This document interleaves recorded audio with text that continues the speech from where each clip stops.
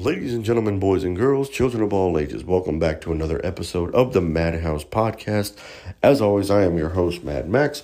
Today's episode, we're going to be talking about Terminator Dark Fate. This is the last chapter in our Terminator movie marathon. It's the sixth and final chapter. This film was directed by Tim Miller, who is coming off the success of the first Deadpool film. It's produced by the returning James Cameron. And along with James Cameron, Arnold Schwarzenegger and Linda Hamilton are returning to this franchise. And they're joined by Mackenzie Davis, Natalia Reyes, and Gabriel Luna. And honestly, I'm going to get this right out the way, right out the gate. This is the worst film out of all 6 Terminator films. This is the worst one. It really is. I did not like this film really from beginning to end, because this came out during the whole Me Too movement and, the inclusion of the Latin community and all these other people being included and representation and everything like that. I saw this as a big publicity stunt. And apparently the audience did too, because this was the biggest financial bomb of the year. And from a storytelling aspect, this movie didn't make sense at all. It really didn't. They tried, just like Genesis, they tried to retcon everything. Basically, this movie takes place after the events of Terminator 2. After John and Sarah and the Terminator kill the T-1000. They able to fix Arnold Schwarzenegger, because instead of lowering him into the steel, in which is one of the saddest moments of all time, they're able to fix him. And then they're out like a family on the beach having a couple of drinks. And then for some reason, Arnold Schwarzenegger's Terminator all of a sudden reverts back to his original programming and kills John Connor. And I was like, wait, what? And then without any explanation, without any further anything further to add to that, the film jumps ahead 25 years. And it's like, okay, I'm expecting all hell to break loose, because John Connor's dead now. So the bombs should fall and the machines rise. And now we're just this utopia of fucking machines running the world, right? That's what we are. That's what we should have become, right? No, it hasn't, because the bombs haven't dropped yet. So at this factory in Mexico, a girl by the name of Dani Ramos, played by Natalia Reyes, is being attacked, or is being targeted by this random person who turns out to be a futuristic Terminator, the Rev 9, played by Gabriel Luna. He's basically the Terminator. He's basically the T-1000, the T-800, and all the Terminator bad guys mixed into one. And just like they do before, they send somebody to protect Danny from the Rev 9. They send Mackenzie Davis, plays a augmented soldier, basically a super soldier, a human with machine parts in her, kind of similar to Sam Worthington in Terminator Salvation, by the name of Grace, to intercept the Rev 9 and protect Danny at all costs. And I was like, okay, wait a minute. So they killed John Connor and replaced him with a girl. They erased Kyle Reese and replaced him with another girl. And then to throw in some nostalgia, they're being helped by another girl in Linda Hamilton, who basically serves no purpose now.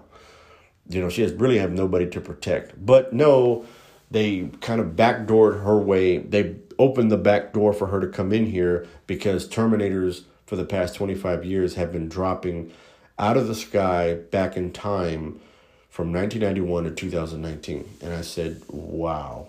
And then, if that wasn't fucking foolish enough, they run into Carl, Arnold Schwarzenegger's Terminator, who is still alive and has aged to what he looks like now. But now he goes by Carl, who is living as an interior decorator in Laredo, Texas, married with a wife. Our relationship is not physical. Huh? What? It took me 3 days to watch this movie, because I was getting pissed off the more I watched it. I was like, what the fuck?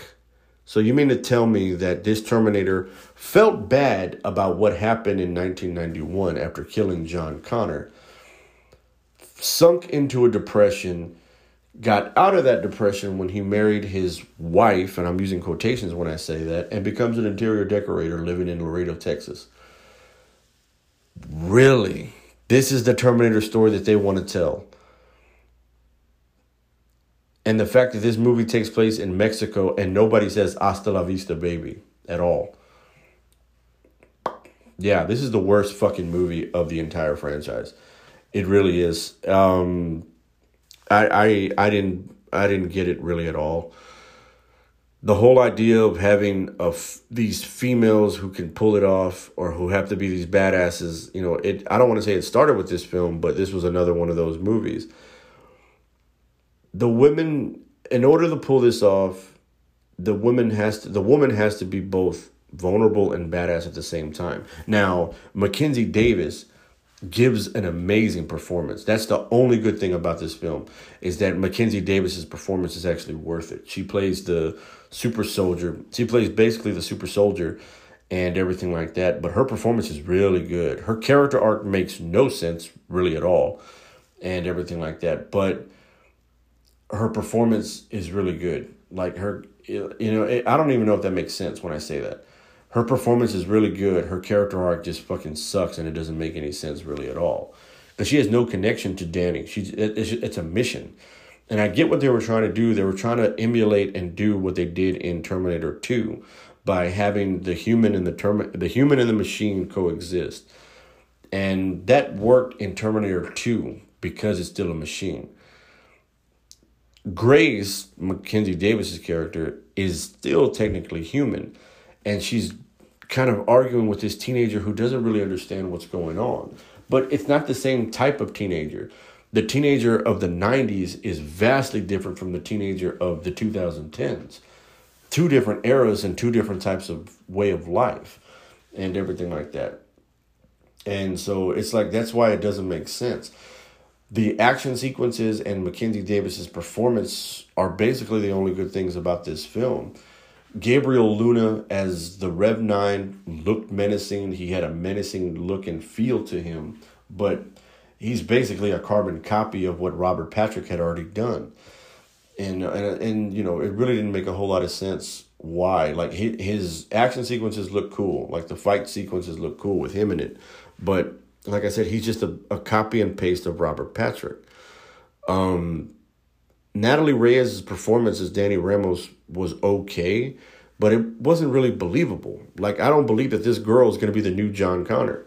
She didn't really accept it. She doesn't really, she understands the concept of peace and harmony with the machines. But, it's like, okay, I see what you're going for, but you're not getting there. And you're not making it believable. How can I rally behind somebody like that if they don't really feel it at all? Arnold Schwarzenegger and Linda Hamilton in the movie are just there for nostalgic purposes. They, instead of saying, from the director of Deadpool, they kept saying, from producer James Cameron. And I said, okay. But I don't know, man. This movie really didn't do a whole lot. It didn't do it for me at all.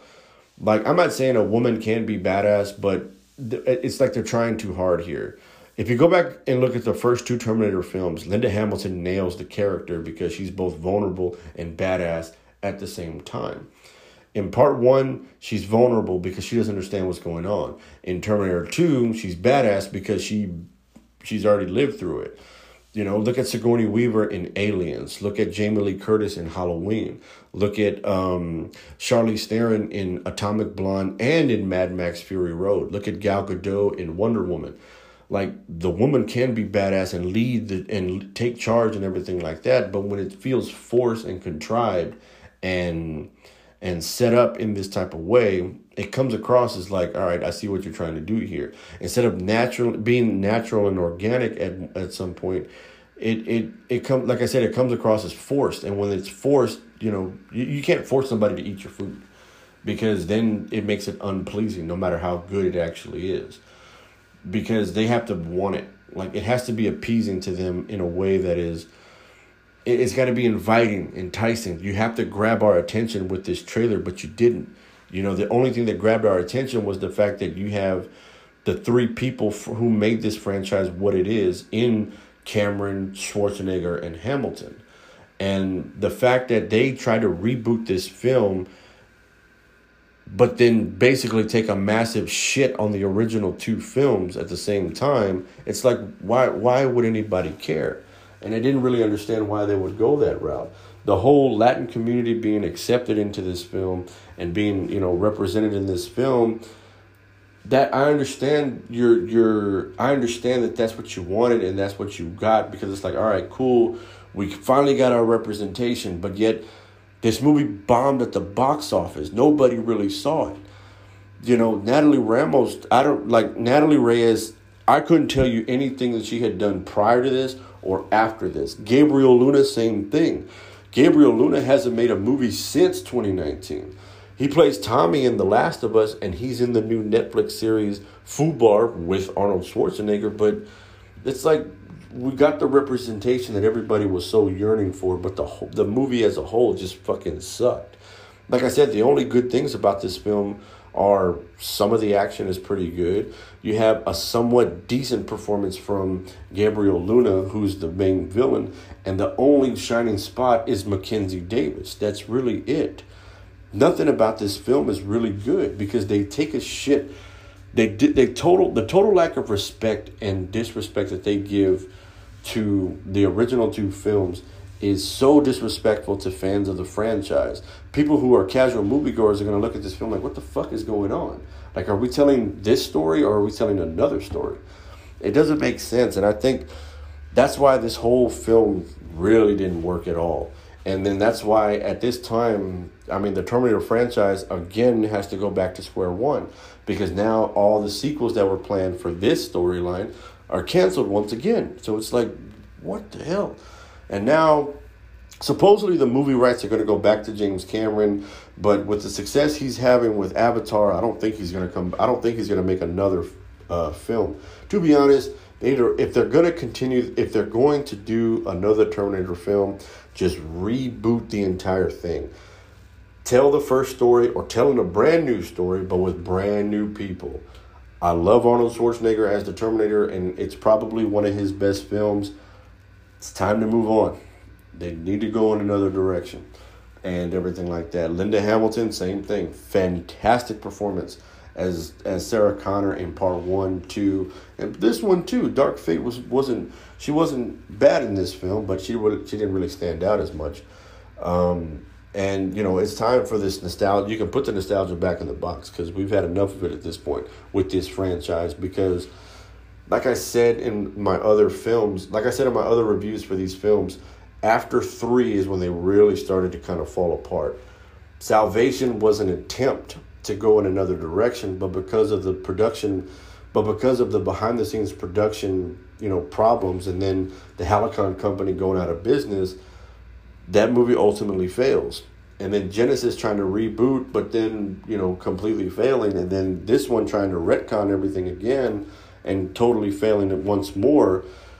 It just tells you that, all right, if you're going to do a Terminator film, just reboot the entire thing. Don't do a retcon. Just tell a different story, or tell the same story just with different people. And, you know, it is what it is. I'm not sure where the future is not set for this film, which is ironic for this franchise in particular and everything like that. But as they say in the movie, there's no fate but what we make for ourselves. And I think the Terminator franchise, the last 3 films, Salvation, Genesis, and now Dark Fate, were all disappointing because they were all trying to reboot the series. Well, Salvation was trying to end the series. Genesis tried to reboot, and it didn't work. Dark Fate tried to retcon, and it didn't work really at all either, and everything like that. And overall, this was a very underwhelming film. And if I had to rank the Terminator films from best to worst, they're already doing that, because they go. I think Terminator 2 is the best one, and then Terminator 1, and then 3, 4, 5, 6, in that order, and everything like that. Like, I really didn't understand where they could possibly go at this point.